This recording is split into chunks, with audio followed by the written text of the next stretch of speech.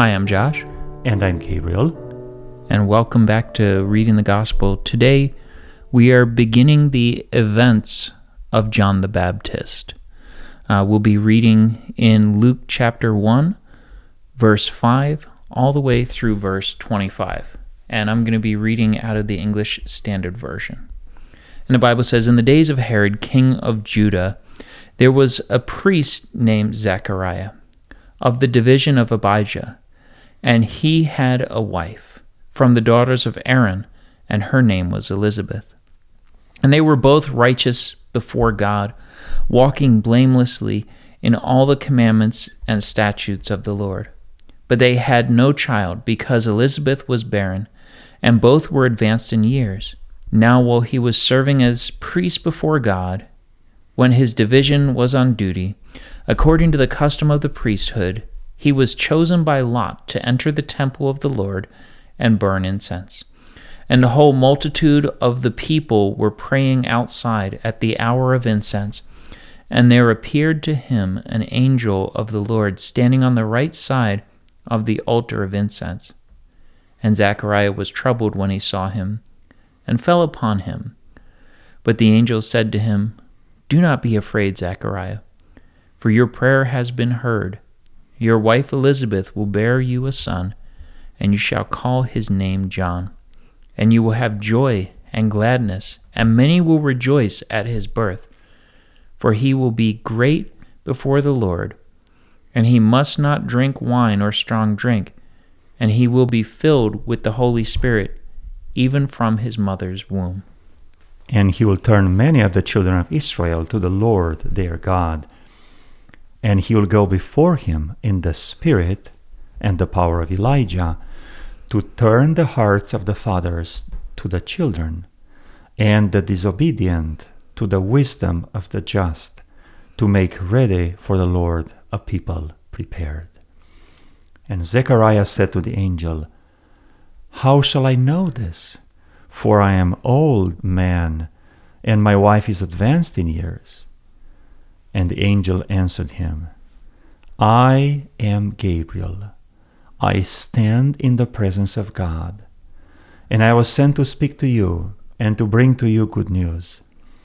And behold, you will be silent and unable to speak until the day that these things take place, because you did not believe my words, which will be fulfilled in their time.' And the people were waiting for Zechariah, and they were wondering at his delay in the temple. And when he came out, he was unable to speak to them, and they realized that he had seen a vision in the temple. And he kept making signs to them and remained mute.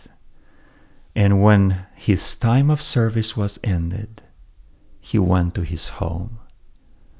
After these days, his wife Elizabeth conceived, and for 5 months she kept herself hidden, saying, 'Thus the Lord has done for me in the days when he looked on me, to take away my reproach among people.'"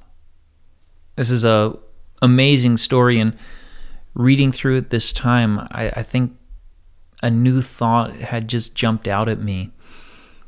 I wonder how many Levites ever got to perform the duties in the temple before prayer, go in and offer prayer. There were a lot of them, and it says that he was part of Abijah, the division of Abijah.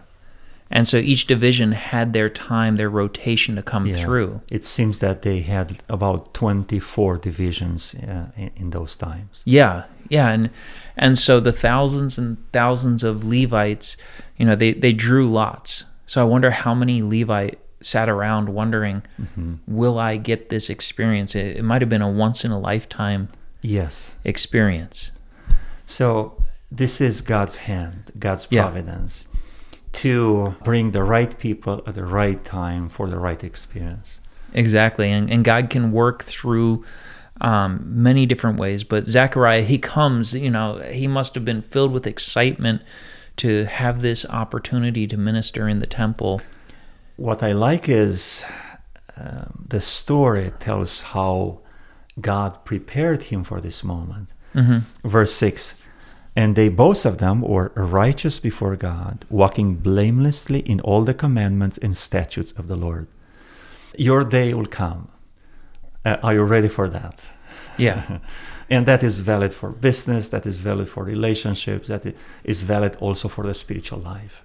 And they were righteous even though one of the most important things in Jewish parenthood had not happened.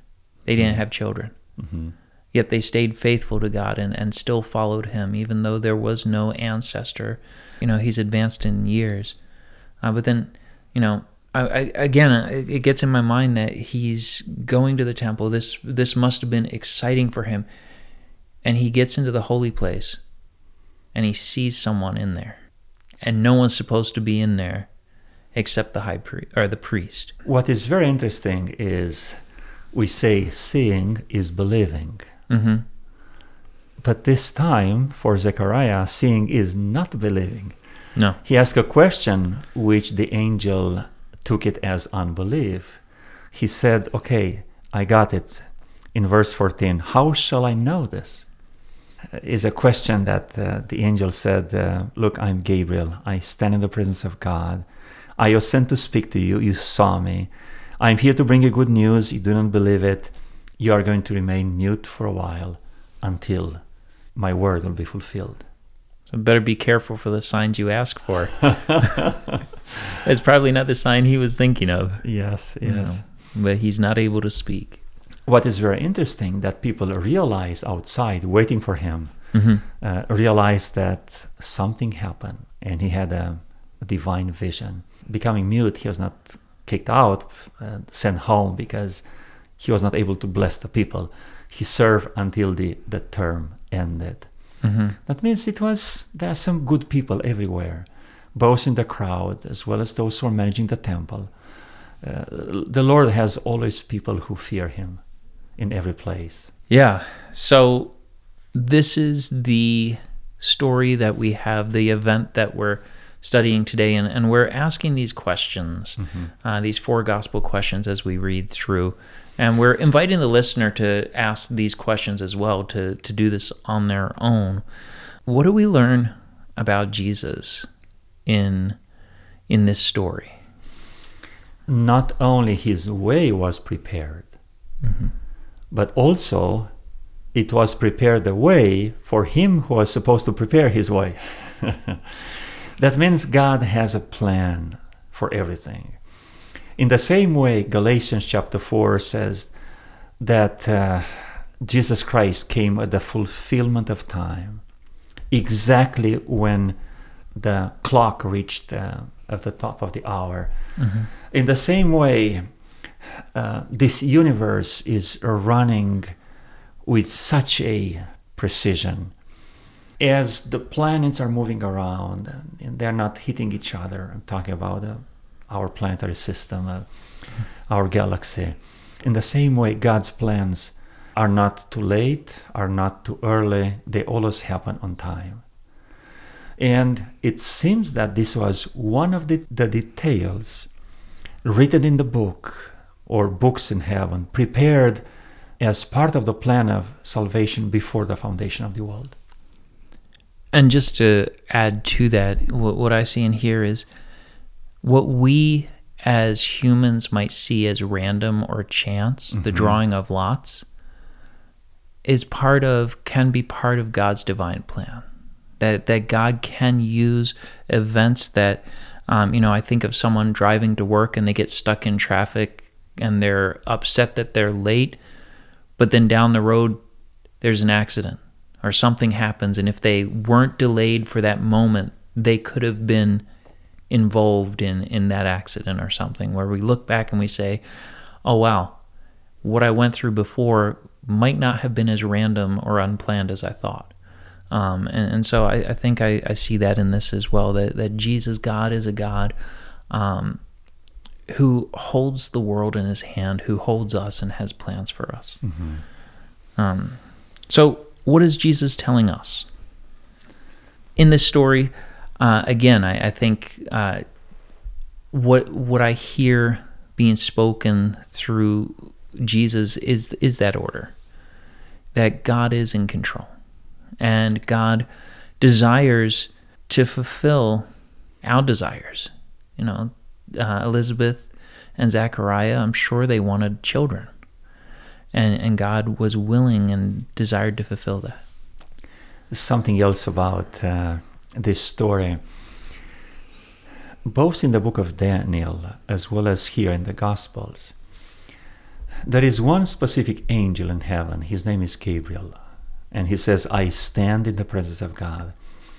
And he steps forward only when something is going to happen related to Messiah. When he was prophesied in Daniel, when he was about to be born here, Gabriel was very much present. And also we see in one of the future episodes, Gabriel's encounter with Mary, the mother of Jesus. That means when something is important going to happen, Jesus sends his angel, Gabriel, to prepare his way, to make some arrangements. It seems that Gabriel has those reins of providence. He can alter courses of someone's life. He can sprinkle some events on someone's journey. He can be that hand of God behind different events or circumstances in life. Not a bad name to have. Thank you. Yeah. And so what are we going to do about this? I think for me, as I read this, again, getting down to Zachariah's disbelief, and I want to give God the benefit of the doubt. Now, there are things in the Bible where I might not fully understand them. There's things in this world that I might not fully understand how it connects to God and creation and everything. But I'm going to give God the benefit of the doubt. So I think that's what I'm going to do about it. Yeah, so I had the same question from the other perspective. How come that this priest, Zachariah, was blameless and righteous when he was not seeing God? He started doubting when he had a divine presence. Let's say a heavenly presence, surrounded by the divine power of God. It's the one thing many of us want. We're like, God, come sit down here. Yeah. We'll believe. Yeah, and in fact, Zechariah is the other way around. Yeah. Is it that a reflection of who we are? Is it part of our human nature? I think it was. And again, I think, he comes into the holy place and he sees someone standing there. So his mind might have already jumped to a prejudice or a preconceived idea that there's someone in here up to no good. And now he's having to be convinced that this person's not here to steal and destroy and disrupt. So we say a prayer, and the answer comes too quick. If the angels from heaven come too quick, they surprise us, and we're not ready for that answer. Yeah. So I think that's happened. Prayed a prayer for something, and God's given me the answer that I didn't want, so I prayed again. Give me another answer, God. All right, so how can we share with others? So it is very interesting that this story is found only in the Gospel of Luke. And Luke did diligent research, and it seems that he went to talk to Zechariah because there are so many personal details from this encounter. And for sure, as he said in the introduction, he went to get the information, the knowledge from the first eyewitnesses. Zechariah has shared this, and that is an encouragement for us to share what happened to us. This is both the good and the bad. Sometimes there is an ugly part of it, and why we should share, because other people will learn from our experience. Yeah. Like the woman, Jesus Christ asked, who touched me? And the disciples said, Lord, Don't you see that it's such a crowd here? Everyone is pushing each other, and you ask the question, who touched you? No, someone touched me in a different way. In the same way, Zachariah was able to share his story in a specific way that will touch someone, or rather will make us get closer to Christ, to touch him and to ask for the same power. Yeah, I just wanted to hit that there might be something in our lives that God did that we're ashamed to share because of the way we responded. But in sharing, it can reach other people and point them to a closer walk with Jesus. Let's pray. Father God, I am so thankful that we have testimonies, that we have stories that involve you in our lives. And I pray that we will share these testimonies, just as Zachariah's testimony was shared with Luke and he wrote it down for us to read today. I pray, Father, that we will look for evidence of you wherever we go, and that we will give you the benefit of the doubt. In areas where we don't know, we will wait on the Lord for an answer. In Jesus' name we pray. Amen. Amen.